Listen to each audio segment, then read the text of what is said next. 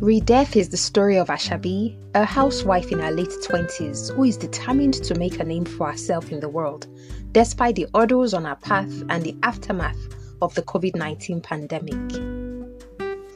Chapter 5.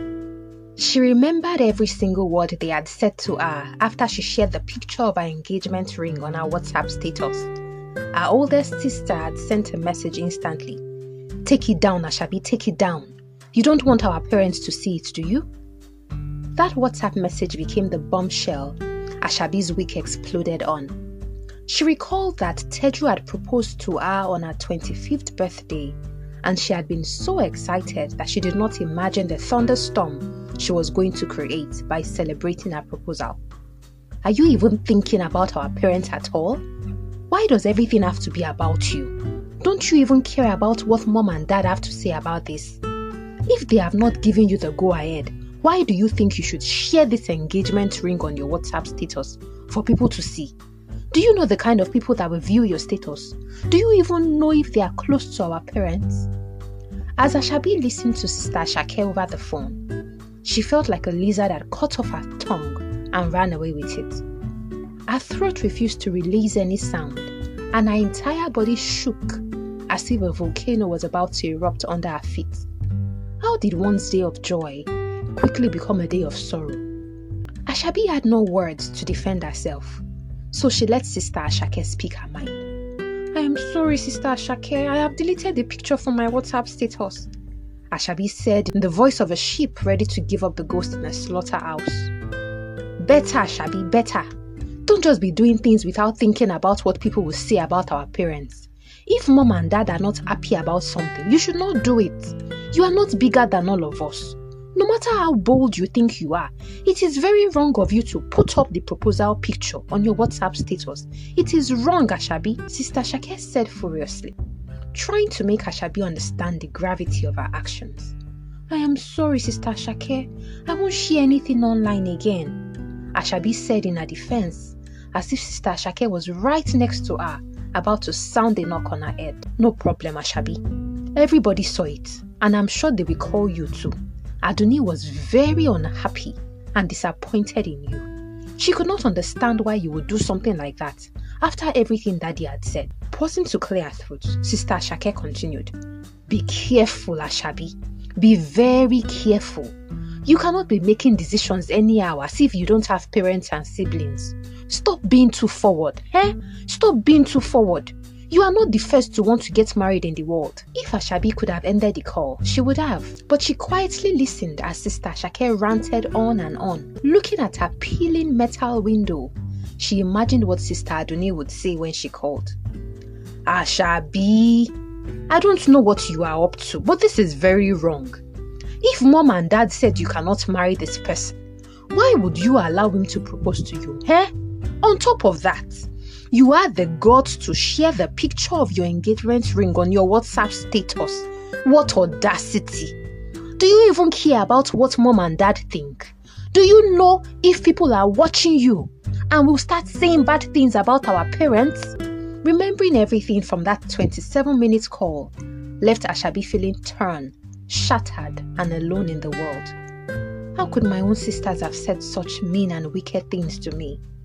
What was so wrong about Teju that made them say such evil things to me?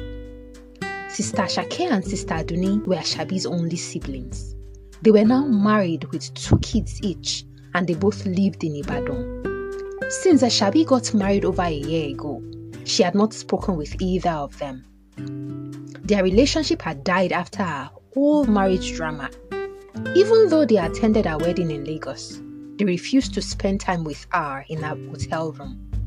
On her wedding day, her borrowed sisters were 2 young friends from back in the university.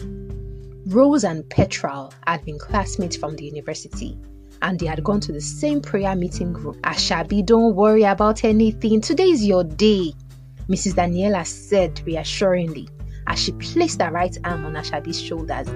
Even though Ashabi was happy to be getting married to Teju after all the family drama, she was sad that Mrs. Daniela was the one acting as the mother of the bride. It was a sad and a happy day. "Thank you, Mom," Ashabi said in a low voice. "And if you need anything at all, tell Rose or tell Petrol to get them for you. Don't bother yourself about the DJ or the hotel people. All of that can wait till evening, okay?" Mrs. Daniela said, because she understood that Ashabi had not resolved some of the money issues she had with the hotel management, and she was worried about it.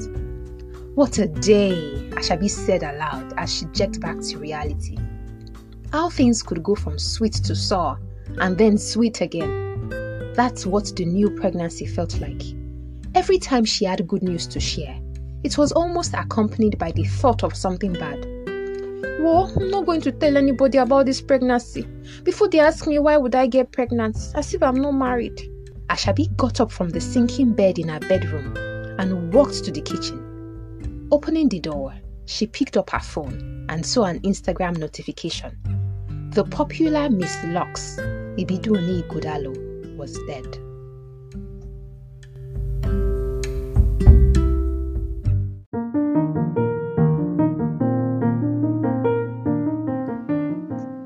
Ibidunni Godalo was the wife of a popular pastor in Nigeria, Pastor Igodalo of Trinity House Church, and she had been well known for winning the Lux pageant when she was a teenager. Reading the news of Ibidunni's death caused Ashabi to fall to her knees on the ground and cry like a woman who had just lost her husband.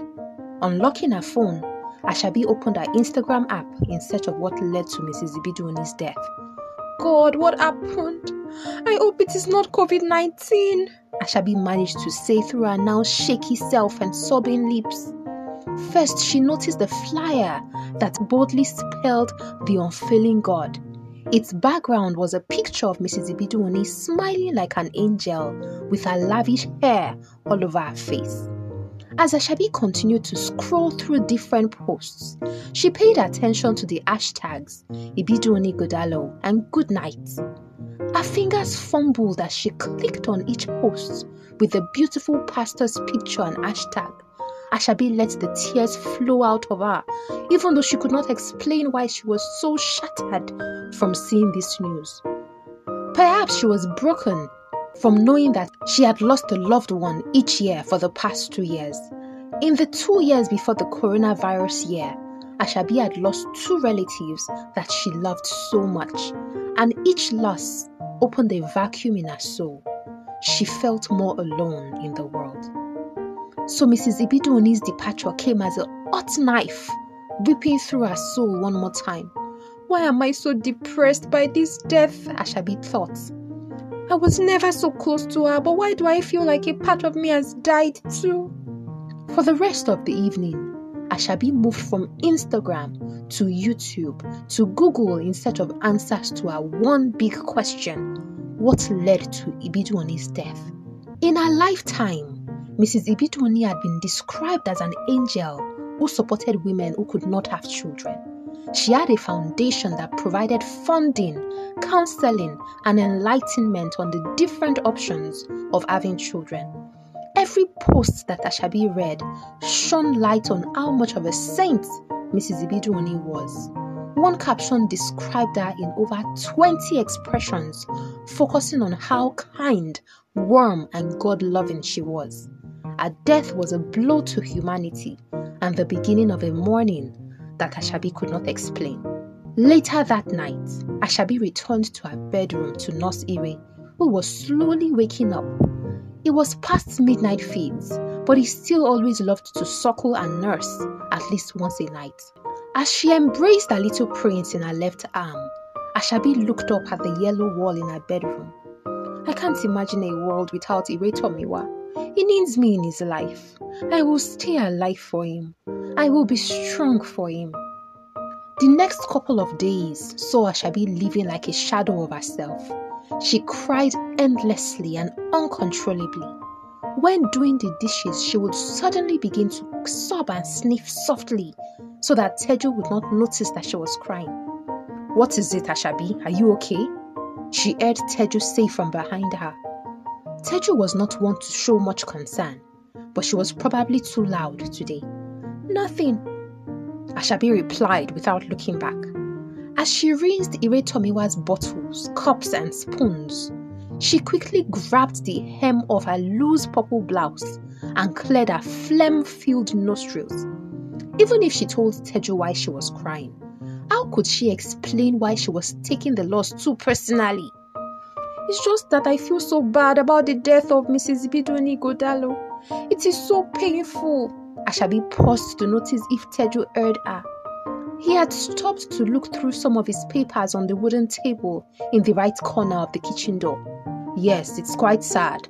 I heard she traveled to Port Harcourt to work on a COVID-19 isolation center and she had a heart attack that Sunday morning, Teju said. Pausing to allow the tears roll out of her eyes, Ashabi swallowed the lump of sorrow in her throat and responded, I read it too. She won Miss Lux when she was 18 years old. Then she had to deal with infertility after she married her husband in 2007.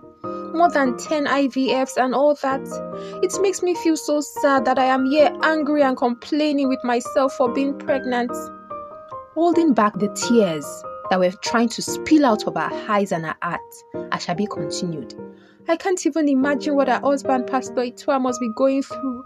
They have 2 kids, 1 girl and a boy. Yes, I saw their pictures on Twitter, Teju added as he walked into the kitchen and opened the upper shelf in the right corner to take the custard plastic where they stored their gari.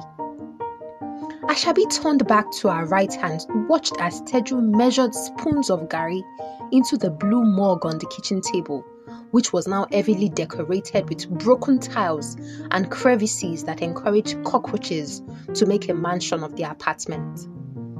I want to prepare moi moi for dinner, but without the leaves for moi moi elewe, I'm left with the option of using nylons. Maybe I will just go to Yasala's shop to buy moi moi nylon, Ashabi said as Teju picked a sachet of water from the bag on the ground and poked it at the edge before letting it loose into his cup of gari. Okay, it's getting late though, Teju said as he returned to the parlor to join Ire, who was moving around in his walker and banging his clapping hand toy on the grey sofa. As Ashabi stepped out of the black gates, she let the tears fall. She did not go through the front door so that Ire would not see her and attempt to follow her. Stepping out was the excuse she needed to cry under the dark shadow of the evening. It was almost 7 p.m. Gently placing one foot in front of the other, Ashabi released the river of tears she had locked up in her heart as she spoke with Teju in the kitchen. God, why? She screamed in her head. Why is this woman's death breaking me like this? What is it about her passing that she wants me to know? As Ashabi wiped her face to create space for other tears to flow, she suddenly heard a voice say, Ibiduoni struggled with infertility and helped women with infertility. Yet you are unhappy that I have given you a second child this early. Can you see the irony? Ashabi could not explain where the voice came from, but she knew she wasn't the thinker of those thoughts. Those thoughts were definitely not her voice. But it made sense. How can I be so angry at God and at myself when there are women who have it worse? Shouldn't I be grateful instead of disappointed? Ashabi thought with a clearer mind. Obviously, tears are the way of cleansing our eyes and clearing our minds. It all makes sense now, Ashabi said aloud. Perhaps this is God's way of changing my perspective and helping me to accept what I cannot change. At Iyasala's shop, Ashabi met Bisola, Iyasala's pretty daughter. Bisola, how are you? I want to buy that small nylon for moi moi. How much is it? Ashabi said through her blue face mask. Good evening, ma. How is your baby?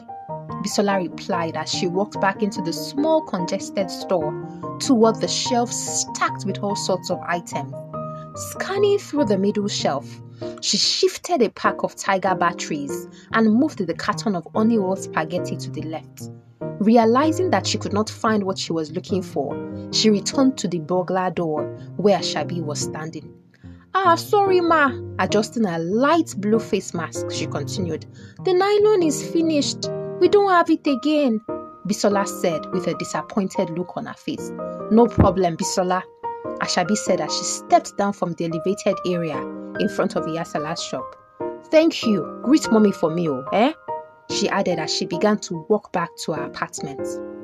Watching her steps as she moved on the erosion redesigned road, Ashabi took off her face mask to breathe in some clean air. But she soon realized that the air also needed some cleansing, just as her eyes and mind just had. Wondering if Bisola had noticed her teary eyes, Ashabi said aloud, "I guess we would have to skip this moment and just drink our garri like that." She felt a tiny thing of joy knowing that God had responded to her question. She was not alone. Mrs. Ibiduni's death had taken her into a new world that gave answers to her most difficult question. "I am never alone," Ashabi said aloud as she entered her compound and closed the black gate behind her.